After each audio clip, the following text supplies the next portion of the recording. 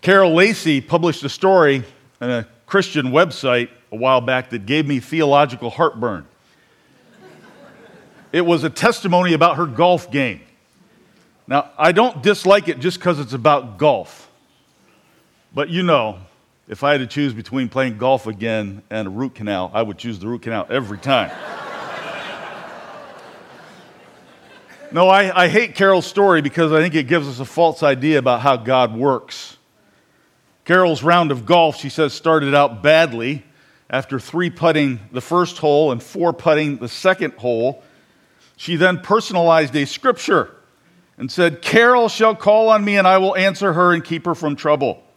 And then Carol prayed, "Lord, I'm miserable and sore, but it's opening day and I had to show up. Will you please help me get through this round? And Lord, let me give you glory today somehow," unquote. Well, on the 4th hole, she got a hole in 1. Then on the 13th hole, she got another ace. And Carol fell to her knees and said, "Lord, what are you doing to me?" She's the second woman in history to do this, 67 million to 1 odds. Well, that's not the way God works, let me tell you. Giving God credit does not guarantee holes in 1. I've tried. Honoring God does not keep trouble away. Honoring God does not make life easy. It doesn't make you rich. It doesn't make relationships trouble-free. And it doesn't guarantee protection. And since that's true, you might wonder, well, why should I honor God then? Is there any benefit to worship, to giving, to prayer, to serving, to making right choices? What's the payoff? You wonder, well, what's the point of honoring God if it doesn't guarantee health and benefit and success or blessing? Is there a logical, rational reason for that? Well, this story in the life of Abram speaks to that question this morning. As we're studying through Genesis, these last 3 weeks have focused on choices made by Abram and others here. In chapter 12, we saw there are choices we can make to fulfill the promise of God, the purpose of God in our lives. In chapter 13, we discovered guidelines for making godly choices. And now we are in chapter 14, and it really begins with a war that's described here. It's the first battle mentioned in Scripture. 4 kings from the north, and let me just picture them for you. 4 kings from the north go to war against 5 kings from the south. The south was rebelling against the north. I'm sorry that sounds familiar, but this has happened a long, long time ago. The 5 rebel cities were located in the vicinity of the Dead Sea. Only the names of all these kings, only the names of Sodom and Gomorrah live on in infamy. Now, over the years, archaeologists have identified possible sites for these cities, particularly Sodom. 50 years ago, this is a textbook I had from 50 years ago, and I took courses like History of the Ancient Near East and Biblical Archaeology, not quite 50 years ago, but close enough. And back then, this was the consensus that the cities of Sodom and Gomorrah and these other rebel cities are located now what is under the Dead Sea. So I've circled in yellow for you what that textbook says. That's where the cities are, about 20 feet under salt water today. That was the consensus about 50 years ago. Well, after years of looking, no evidence was found that there were any cities under the Dead Sea. In 2021, a scientific study was published that found remains of an ancient civilization that could be ancient Sodom. And this was reported by many different news outlets, including the Times of Israel, Christianity Today, and so on. And I've marked on the map where that ancient civilization is located. Biblical Archaeology Review called this site a strong candidate for the city of Sodom. Now, there are other experts that aren't quite so sure, but what made headlines, and it did make headlines, was that the study found that this civilization that they thought was ancient Sodom had been wiped out by a catastrophic explosion 3,600 years ago. Now, as we go through Genesis, you're going to see why that's significant. Now, the 3 smaller cities of the rebels, there's no evidence of them. They're obliterated from history to an extent. But why did these 5 kings rebel against the 4 kings? Well, Genesis 14 tells us that these 5 kings had been paying tribute to the north for 12 years, and then they decided, we don't want to do this anymore. And so they didn't pay tribute for a year. And so then in the 13th year, after the 13th year, the North said, well, we're going to do something about that. And they went and did battle with them, and they routed the southern kings. Now, the first 9 verses of the chapter we're studying this morning is filled with all kind of detail about the names of all 9 kings, the names of the cities and the places, the cause of the war, the alliances, the timeline, the location of the battle, and troop movements. All that's in the first 9 verses. Why do we have so much detail about this? Well, for one thing, it authenticates the historicity of this account. More importantly, it emphasizes that this war had international significance in the ancient world. That these 5 southern kings controlled the territory through which commerce between kingdoms passed. So it was a very important place, and this incident impacted international trade. So the North has gone, and they've gone after the South. They've been routed. The South has been routed, and as these rebels retreat, look what happens. We'll pick it up here, verse 10. Now the valley of Siddim was full of tar pits, and when the kings of Sodom and Gomorrah fled, some of the men fell into them, and the rest fled to the hills. The 4 kings seized all the goods of Sodom and Gomorrah and all their food, then they went away. So the tar pits are places where petroleum oozed to the surface. You know, black gold, Texas tea. And we saw back in chapter 11 that this tar was used in construction for bricklaying. And the language here indicates that there was one tar pit after another here in this valley, the valley where the war had taken place. And as the rebels retreated, a few fell into these tar pits, while the rest kept running for the hills. The victorious armies of the north started the journey home, loaded with plunder and captives.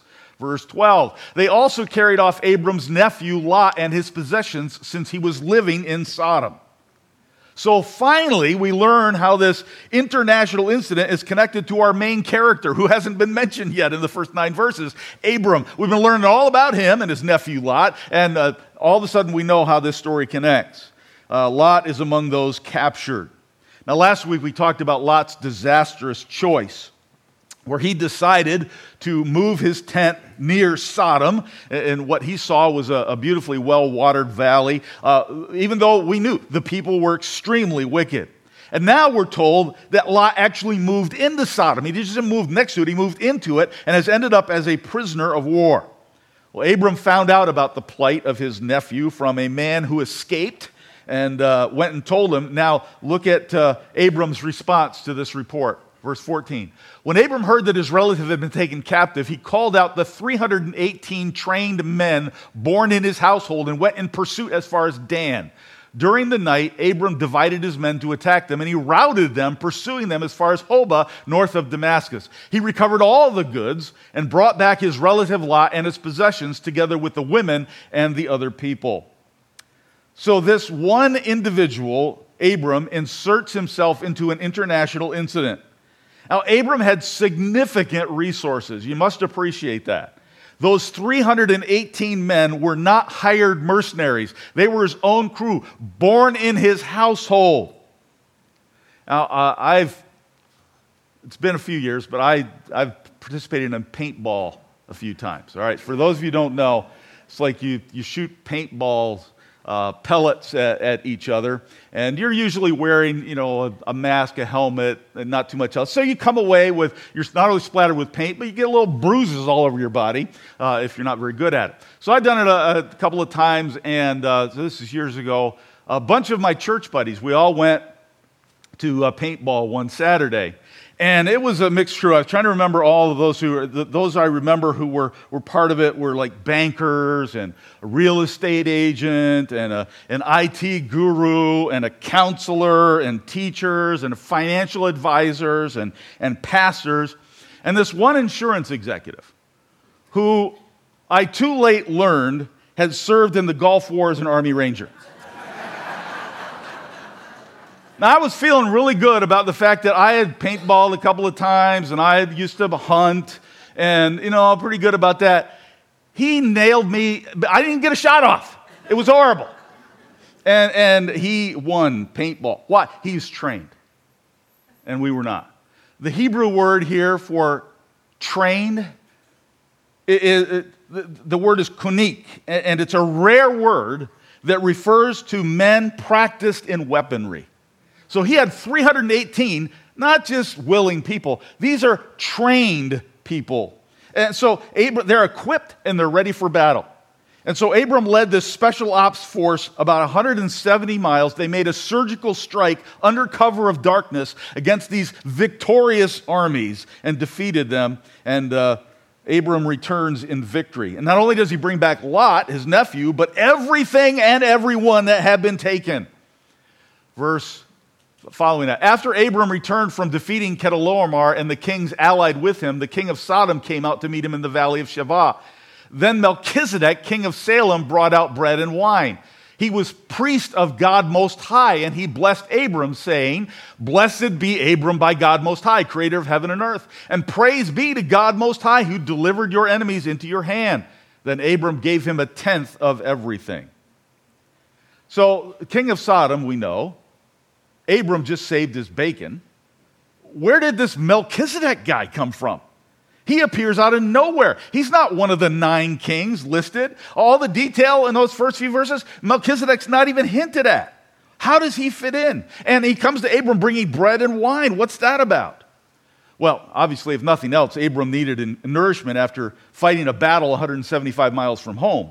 But more importantly, Melchizedek brings blessing from the true God. He is a priest of El Elyon, which is translated Most High God, or literally the God who is really God. And Melchizedek is no pagan or polytheist. He's a priest representing El Elyon. And in response, Abram gives him an offering, a tenth. Why? Nowhere in Scripture is there a command to give a tenth of the spoils of war to a priest. What was Abram doing? Well, it was not a gift to bribe God into helping him. The victory was already won. Abram was expressing thanks. He was honoring God for what had already been done. And this becomes important when you see what happens next. Verse 21. The king of Sodom said to Abram, "Give me the people and keep the goods for yourself." Now think about the arrogance of that for a second. This guy had just been rescued, and he's claiming that he has the ability to give Abram anything. He doesn't. But Abram said to the king of Sodom, "With raised hand I have sworn an oath to the Lord, God Most High, creator of heaven and earth, that I will accept nothing belonging to you, from a thread to a sandal strap, so that you will never be able to say, 'I made Abram rich.'" So Sodom's king offers Abram all the spoils and demands something he has no right to claim. And yet Abram says, "I'm not going to accept anything at all." I remember years ago my Hebrew professor talking about this thread to a shoelace deal.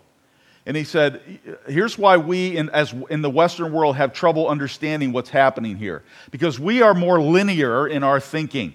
So we think Abram's saying, "I'm not going to accept anything from you, from a little thread all the way to a sandal strap," which is not a very big difference. But he said, no, in the ancient East, they thought in circular terms. So what Abram's doing, he's saying from here to here, he's saying, "I'm not going to accept anything from thread all the way around to everything in the world, all the way back to a sandal strap. Nothing." See, very different way to think. And Abram emphasizes that he has promised God that he would not take anything from Sodom at all. And there's a clear contrast here. Abram is faced with 2 choices. One of them offers him a fortune. The other offers praise to God. And Abram refuses one and he gives gifts to the other. What's going on? Now, to truly understand, we need to look closely at these names here, okay? Melchizedek, the king of Salem, means king of righteousness and peace. Whereas Bera, the king of Sodom, means son of evil, burning and scorching. Big difference. So Bera, king of Sodom, rules over the most vile, perverse, morally corrupt city in the world. He represents the ultimate end of humankind as it turns away from God. And that's the choice Abram has. The king of righteousness and peace, or the king of burning and evil. Will Abram honor the one true God who gave him the victory, or will he take wealth and recognition from the son of evil?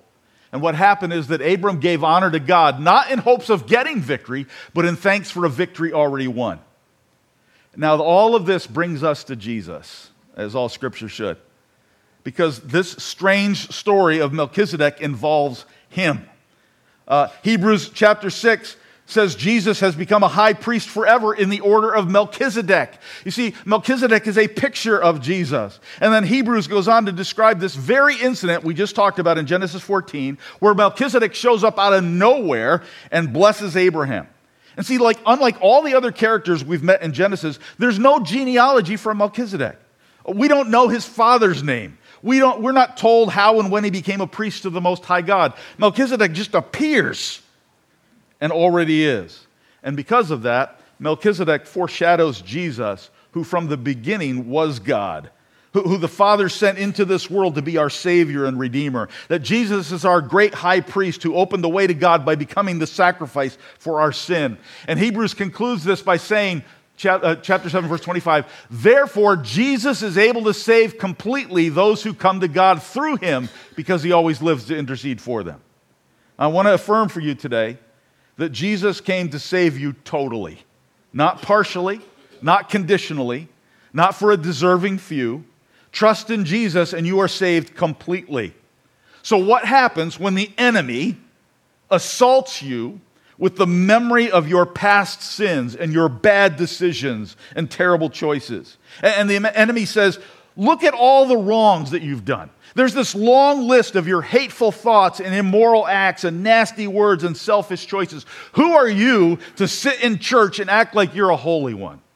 How can you possibly be saved? You messed up raising your kids. All the stuff if people knew what you'd done, they would be horrified. That's what the enemy whispers to us. And Satan brings that junk to your mind over and over again. And you start thinking, maybe I can't be saved. Maybe I'm not saved. Maybe I shouldn't serve the Lord. And Satan uses your past sinfulness to rob you of your present holiness. But do you see that when Jesus offered a sacrifice for you, his sacrifice atoned in every dimension and in every direction, that he saves completely? And so every time you feel assaulted by Satan, every time he reminds you of your past sin and you begin to feel defeated, say this: Jesus saved me completely. He saved me forever. His grace is greater than all my sin. Not just for a day, not just for a year, but forever. That's the gospel truth.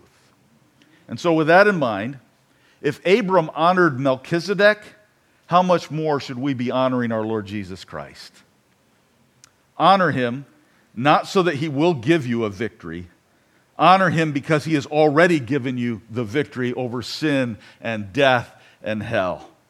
And that means that even if you get cancer, even if the price of oil drops to zero, even if the business goes belly up, even if your marriage is on life support, even if your friend betrays you, even if you lose a loved one, worship the God who is God. Because you see, God is looking for a people who love him more than his blessings. Earlier this year, 93-year-old Rupert Murdoch proposed to Anne Leslie Smith. That would have been Murdoch's fifth marriage, but the engagement was called off. His previous spouses include former model Jerry Hall and film producer Wendy Deng. How does an elderly man, now I can call him elderly, right? 93. Come on. Somebody called me elderly, I got upset, but 93. How does an elderly man attract women who are 30 and 40 years younger and much better looking than he is? How does he pull that off? Well, I don't think it has anything to do with the fact that he's a billionaire. Do you? Or that Forbes magazine ranked him as the 13th most powerful person in the world. Number 13. But I know if I was him, I would wonder all the time, does she love me? Or is it my money and power? Now, do you see how this relates to Abram's story in Genesis 14? Probably not, but I'm going to tell you. Why do you worship? Why do you serve? Why do you pray? Why do you give? Why do you live to please God? And if your answer is, I do this so God will bless me, that's not the relationship God wants. Think of it in terms of family. If you love your spouse based mainly on how good they look or what they do for you, your marriage is on shaky ground at best. If your child's affection for you is based on what you give them, then you are going to produce a self-centered child. Now, let me caveat, you're allowed to do that as a grandparent, okay? Spoil them all you want. If they don't turn out right, that's their parents' fault. You do whatever you want. Amen. You see, God desires worship for who He is and not simply for what He gives.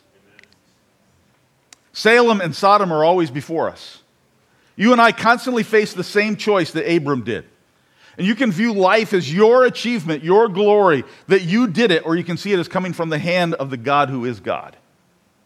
And you're either out for yourself or you're trusting God for everything. You're either glad-handing the powerful, connected people or you're bowing before the King of Kings. God desires worship, not because He keeps you healthy or increases your net worth or gives you an incredible family or brings you happiness or protects you from accidents. He desires worship because He is the Most High God. He wants people who love Him more than they love His blessings. So when you have family and health and food and shelter and job, worship and praise come pretty easily, don't they? But it's when you've been mistreated, when you've been downsized, when you've been forgotten, rejected, diseased, destitute, grieving over the loss of a loved one, that's when your true relationship with God is tested. Will you still bless God even if you have nothing? When life is stripped bare, do you love Him or His blessings? God is looking for worshipers. That is people who, despite the pain, the fear, the failure, the loss, the shattered dreams, still cling to the Savior as the only Savior. And those are the people who know that even through the valley of the shadow of death, the only God who is God is still there, no matter what. Everything God has promised has come true in Jesus. And so I invite you to worship the one who has saved you completely, not so He will bless you, but because He already has. Joe Bailey wrote about one of the great losses that he and his wife Mary Lou experienced. He says, our 4-year-old had leukemia, and he was one of those children who early in life developed and displayed a love for Jesus. And after being around the hospital and the physicians, that he decided he wanted to become a medical missionary. We had him anointed for healing in accordance with James 5, and we believed that he had been healed. We told our other children that. We told doctors and friends that. And he was in unusually good remission for about 9 months when he suddenly went downhill. The doctor said, he might live another 2 weeks, he might not. It's up to you to decide if you want him in the hospital. And we said, if he's going to die anyway, we'd rather have him die at home. And we sat with our little boy until he died. It would have been a great deal of comfort to us for our little boy to have shown that desire to be with Jesus then that he'd shown earlier. But when we talked about heaven and Jesus coming for him and carrying him away in His arms, he asked us, will you go with me? And we had to say, we'll come later, but we can't go with you now.